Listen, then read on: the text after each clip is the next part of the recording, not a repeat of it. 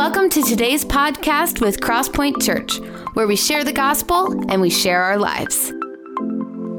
With so many fun and new exciting things going on at church, we want you to be in the loop. So make sure that you check out our Facebook page and that you check out our website at www.crosspointwaverly.com.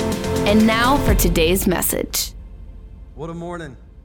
So glad that each of you are here. Are you glad to be here this morning? Wonderful.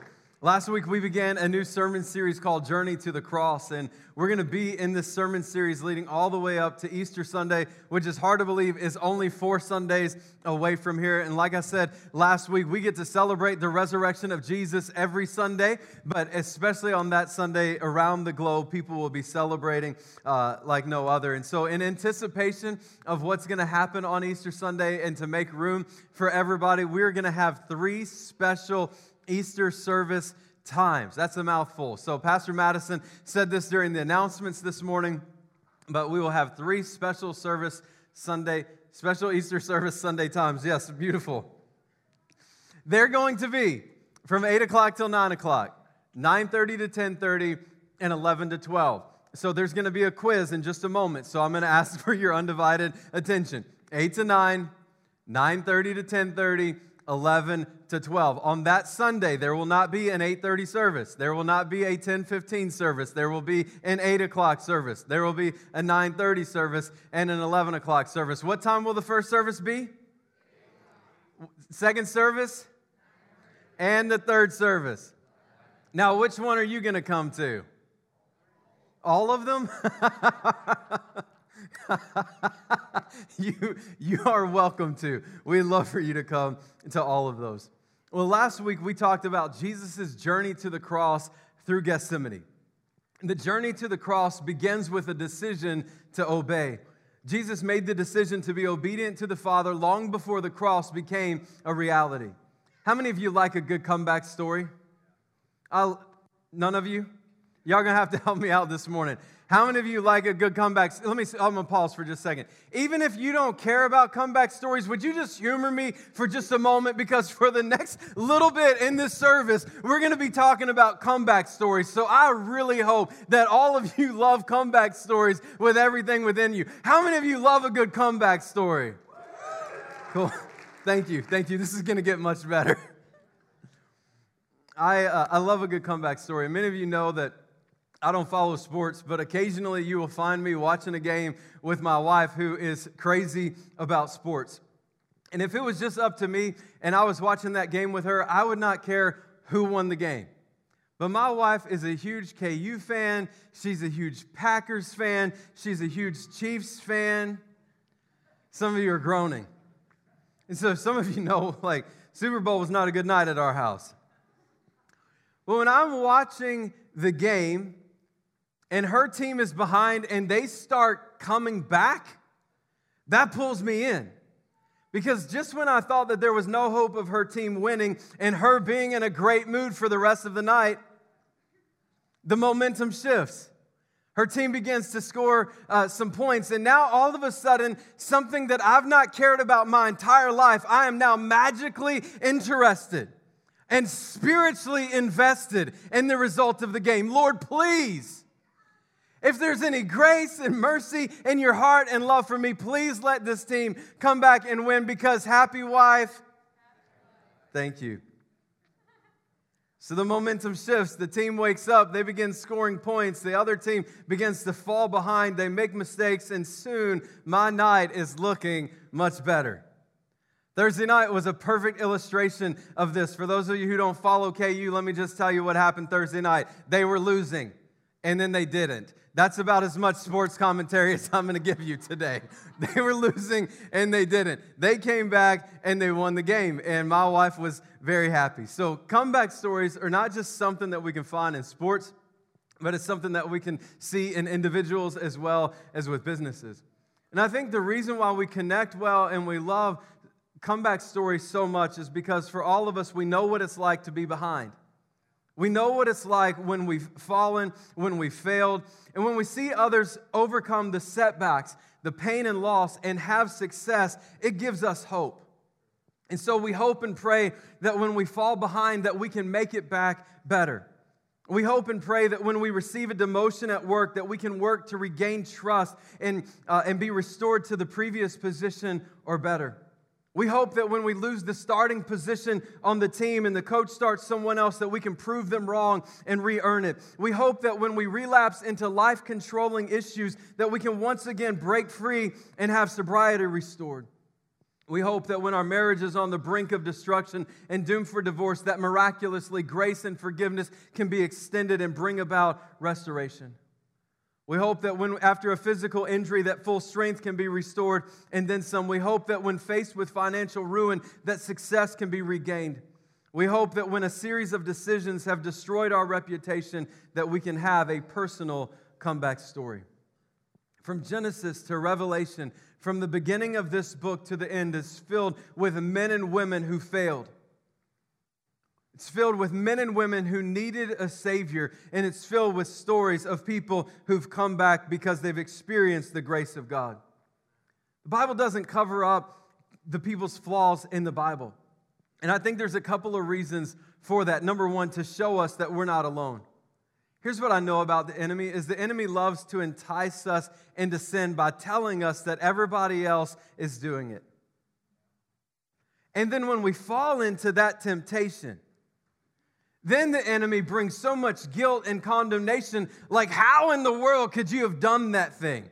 How horrible of a person are you that could do it? And so I think one of the reasons why the Bible is filled with the mess-ups of people is because we can relate to that, and we can also see the grace of God working in their lives. And if we're not careful, we'll listen to the voice of the enemy that everybody's doing it and then be in shame and guilt and isolation after we've done that, rather than going to God and asking for forgiveness.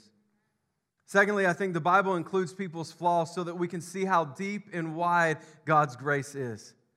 So number one, we can see that we're not alone. And secondly, so we can see how deep and wide and big God's grace is. This morning, we're going to look at the comeback story of Simon Peter. Many of you know his story, and I just want to tell you that the small group that I'm in is not going through the book of Mark with Francis Chan. So I will just tell you that if any of this resembles anything that Francis Chan talked, some lady walked out of the service this morning holding a newspaper, and she said, I read the paper today because I already heard that message Wednesday night in my small group. I think she was joking. I hope she was. But Pastor Dan said that this message is going to be far greater than anything that Francis Chan could have ever presented to you in your small group on Wednesday night. Amen. Thank you. So many of you know the story of Simon Peter. And as we look through some of his life choices that he makes, there are going to be some cringeworthy moments this morning. And spoiler alert, if you haven't been paying attention to this message at all, we're talking about comeback stories. So by the time we get to the end of this message, we're going to talk about his comeback story. Peter was given the name Simon, son of Jonah. And the first time that we see Simon's interactions with Jesus is found in John chapter 1. So I'm going to encourage you to turn in your Bibles there this morning to John chapter 1, or scroll on your digital devices to John chapter 1 this morning. It's also going to be on the screen.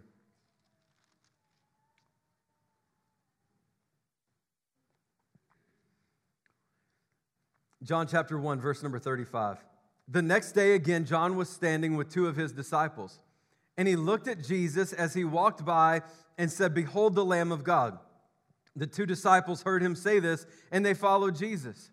Jesus turned and saw them following and said to them, What are you seeking? And they said to him, Rabbi, which means teacher, where are you staying?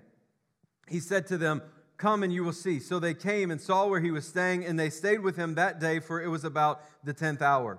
One of the two who heard John speak and followed Jesus was Andrew, Simon Peter's brother. He first found his own brother Simon and said to him, We have found the Messiah, which means Christ. We brought him to Jesus. Jesus looked at him and said, You are Simon, the son of John. You shall be called Cephas, which means Peter. Let's pray this morning. God, we thank you so much for your word and for the power that it has to transform our lives. We ask that over the next few moments that we would sense a demonstration of your Spirit's power. Would you make our ears come alive to hear what you would have for us and our hearts open to receive? In Jesus' name, amen. In this passage, we see the first interaction between Jesus and Simon Peter. And we see at the beginning of this passage that his brother Andrew hears John call Jesus the Lamb of God. And they would have been waiting for the promised Messiah, and here they've discovered and they see and they recognize that Jesus is the one that was predicted to come. And Andrew tells Simon Peter, he says, "We have found him." And he not only tells his brother that they have found Jesus, he brings them to Jesus. In verse number 42, it says, he brought Simon Peter to Jesus.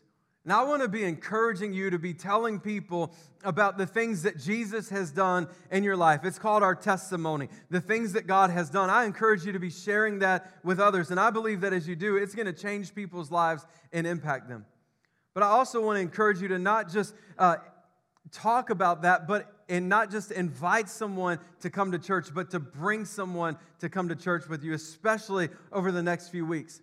And Easter Sunday, all the more, I encourage you to invite someone and bring someone with you on Easter Sunday. This is a time where people around the United States, even those who aren't believers of Jesus, are thinking about Resurrection Sunday. They're thinking about Easter, and what a prime opportunity for you to share your faith with others and bring someone to church. When Simon and Jesus meet, Jesus says to Simon, "You are Simon, the son of John. You shall be called Cephas," which means Peter. And I just want to point out, this is the first encounter that Jesus and Simon have had. Peter's a fisherman, and in this passage, Jesus sees something in Simon before he's ever even done anything. There's nothing that Simon Peter has done to have his name changed, except that Jesus saw something in him that he didn't even see in himself. And so as we look at Matthew chapter 16, verse number 13, it says, "Now when Jesus came into the district of Caesarea Philippi, he asked his disciples, 'Who do people say that the Son of Man is?' And they said, 'Some say John the Baptist, others say Elijah, and others Jeremiah or one of the prophets.' He said to them, 'But who do you say that I am?' Simon Peter replied, 'You are the Christ, the Son of the living God.'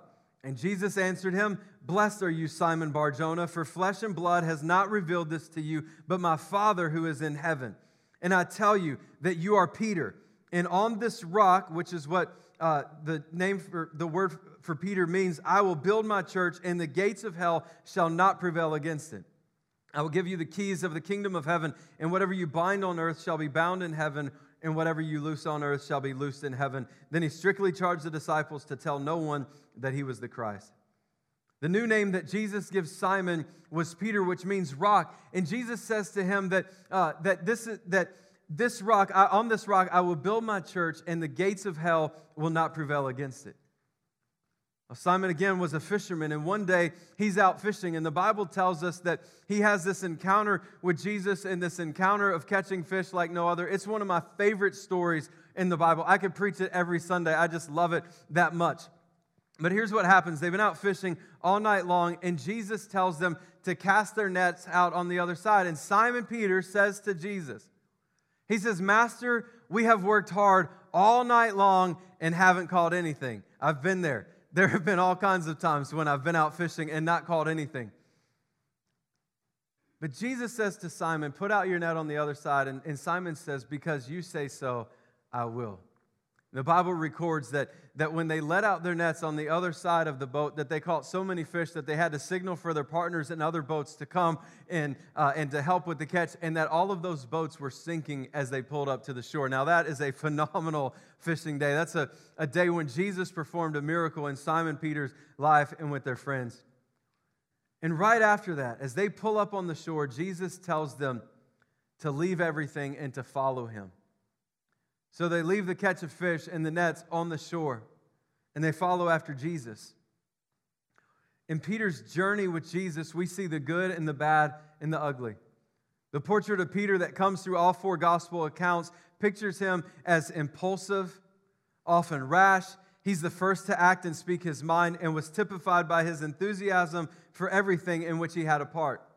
So at the sight of Jesus walking on water, in the midst of a storm, Peter cries out to Jesus and says, "Command me to also come out and walk on water." And so for a few moments, Peter gets out of the boat and he begins to walk on water until he begins to doubt and he sinks, and Jesus pulls him back up. Now, Matthew is ruthless. Matthew is one of the authors of the book of Matthew, and he's ruthless when it comes to recording Peter's weaknesses. If you have friends like that, you don't need enemies, right? So this is what he says. After Peter gets out of the boat and he walks on water and he fails, Matthew records Jesus' words of, "O you of little faith," found in Matthew chapter 14, verse number 31. The next time is in Matthew chapter 16, right after Jesus is telling Peter, "You are Peter, and on this rock I'll build my church, and the gates of hell will not prevail against it." Literally right after that, Jesus is telling his disciples that he's going to be killed in chapter 16, verse number 22. And Peter took him aside and began to rebuke him, saying, "Far be it from you, Lord. This shall never happen to you." But he turned and said to Peter, this is Matthew recording Jesus' words, "Get behind me, Satan. You are a hindrance to me, for you are not setting your mind on the things of God, but on the things of man." Ouch. That's harsh. Like, I don't ever want anybody calling me Satan, and I especially don't want Jesus calling me Satan. Those are powerful words. In both of these situations, we see that Peter is seen as the one who's growing in discipleship. Peter's fearless in one moment and faulty in the next. And I think we can relate on some level with that. A declaration of faith can soon be followed by ignorance, right? We can come to church and we can post on Facebook, "Oh, I love service today. It was amazing." And then a few moments later, we can lose our mind on our kids, right? A faith declaration followed by a moment of ignorance. And you can insert whatever thing that you would be tempted to fail in.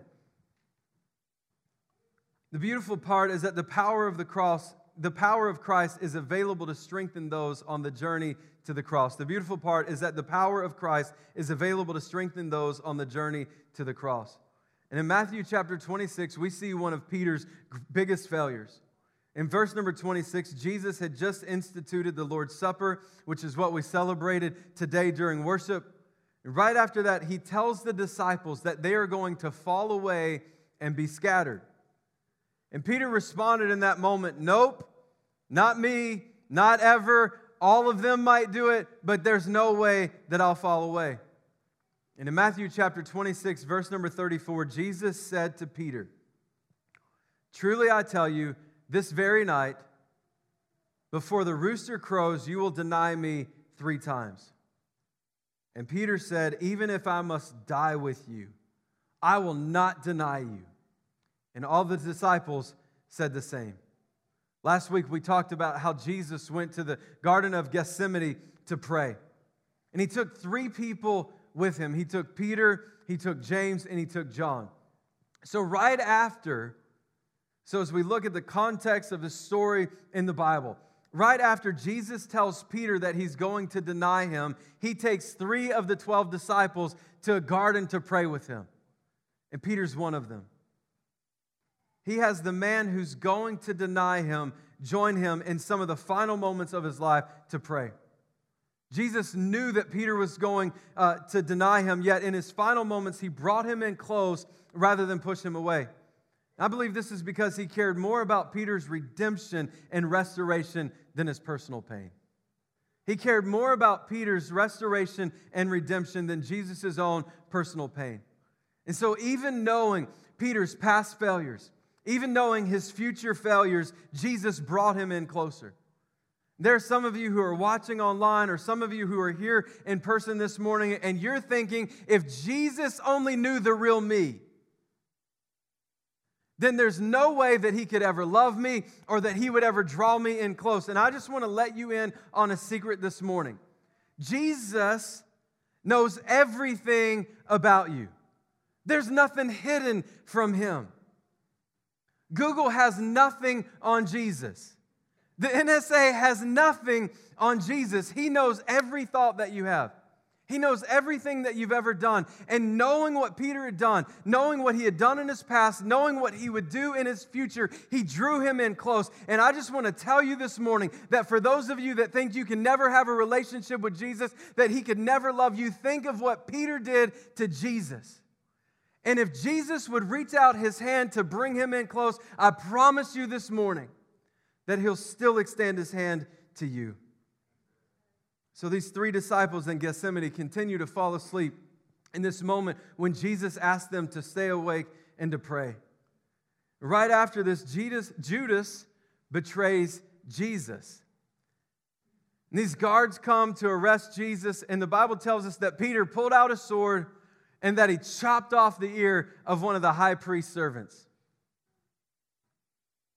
And Luke chapter 22 records that Jesus healed that man's ear.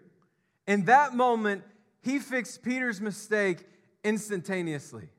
How many of you would love for Jesus to fix your mistakes instantaneously? Yeah. Some of you are going to start praying differently. You're going to be like, God, I screwed up royally. Would you please do for me what you did for Peter, right? Would you please fix my mistake instantly? But oftentimes, God doesn't do that for us. And as I've read through this passage and I've thought about why would Peter respond the way that he did? Why would he chop off that guy's ear as they came to arrest him? I just wonder if a case could be made that after Jesus told Peter that he would deny him, and Peter struggling with the tensions and the implications of that statement, lashed out in order to prove his allegiance in solidarity with Jesus. And so when Jesus told Peter, "You're going to deny me 3 times," it would have been better for Peter to ask Jesus how in the world he could not do that. Jesus, I don't want to do that. I don't want what you just said to be true. How can I avoid making that mistake? But instead he responds like a stubborn teenager saying, nope, I won't do it. Not ever, under no circumstances. Here, I'll show you, Jesus. I'll chop off this guy's ear just to show you how loyal I am to you, Jesus. And I wonder how many times we do the same thing. When we're faced with something difficult, we lash out and we hurt people instead of turning to Jesus and asking Him to help us. That's why it's so important for us to ask Jesus to help us. The journey to the cross begins with admitting that we have a need. The journey to the cross begins with us admitting that we have a problem. And because He's always there, ready and able to keep us from creating disasters in our lives and the lives of others because we're unwilling to ask for help. This morning, if you can relate to Peter, you know that you failed. You know that your life is a disaster right now. Jesus is always ready to write your comeback story. He sees something in you that you don't see in yourself. And just like He did with Peter, He gave Peter a new name right after He met him. Peter hadn't earned it. But Jesus looked at him and He knew what his future held and all the potential and the promise of his life. Later in this story, we see the disciples reminding Peter of his failures. How many of you have friends like that? Get new friends. Get new friends. So we see in Matthew chapter 26, verse number 35, Peter is loudly saying that he'll never deny Jesus. And the last statement in this verse says this, and all the disciples said the same. All the disciples said the same, but we know that all of them turned their backs, just like Jesus said, in one way or another.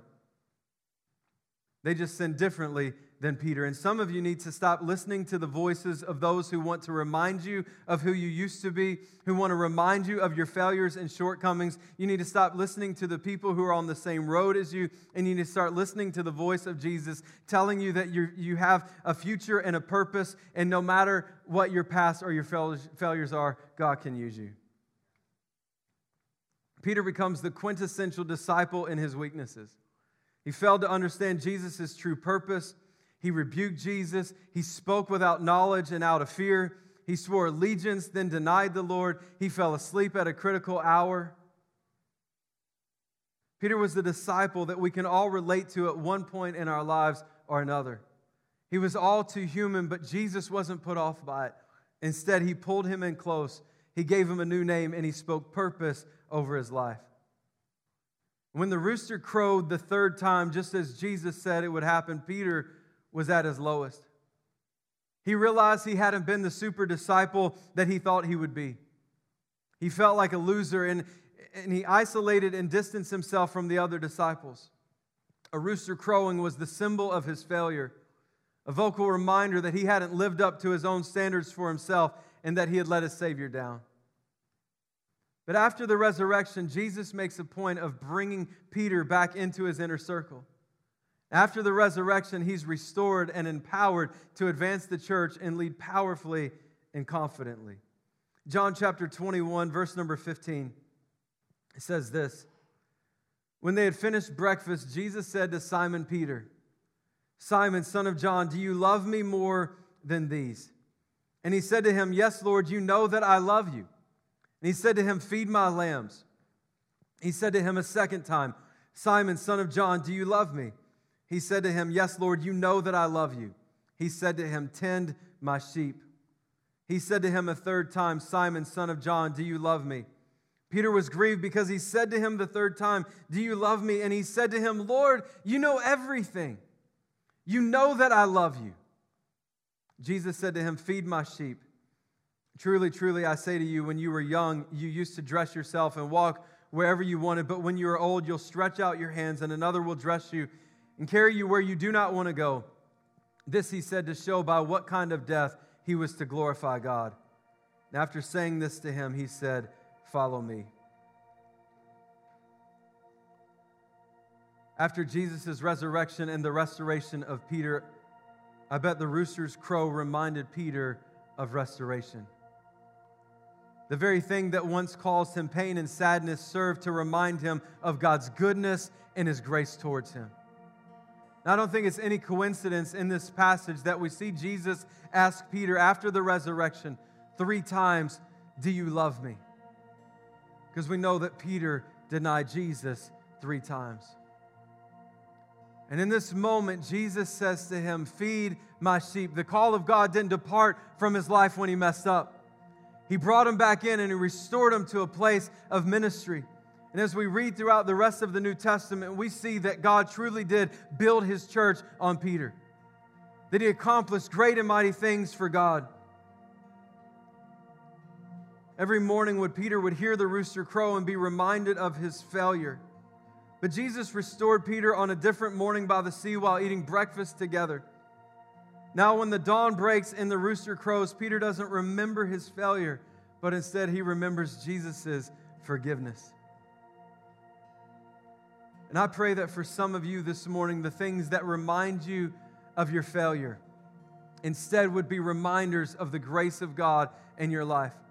That areas that once were a weakness for you would become a strength. And when those things would pop up, instead of thinking about your past and the guilt and the shame that comes along with it, instead you would look at the present and realize that God has forgiven you of that and He has a bright future for you. Peter served God faithfully until the end of his life when he died a martyr's death. It's a powerful comeback story. And God wants to write someone's comeback story this morning. He wants to bring about restoration in your life. He wants to bring about deliverance.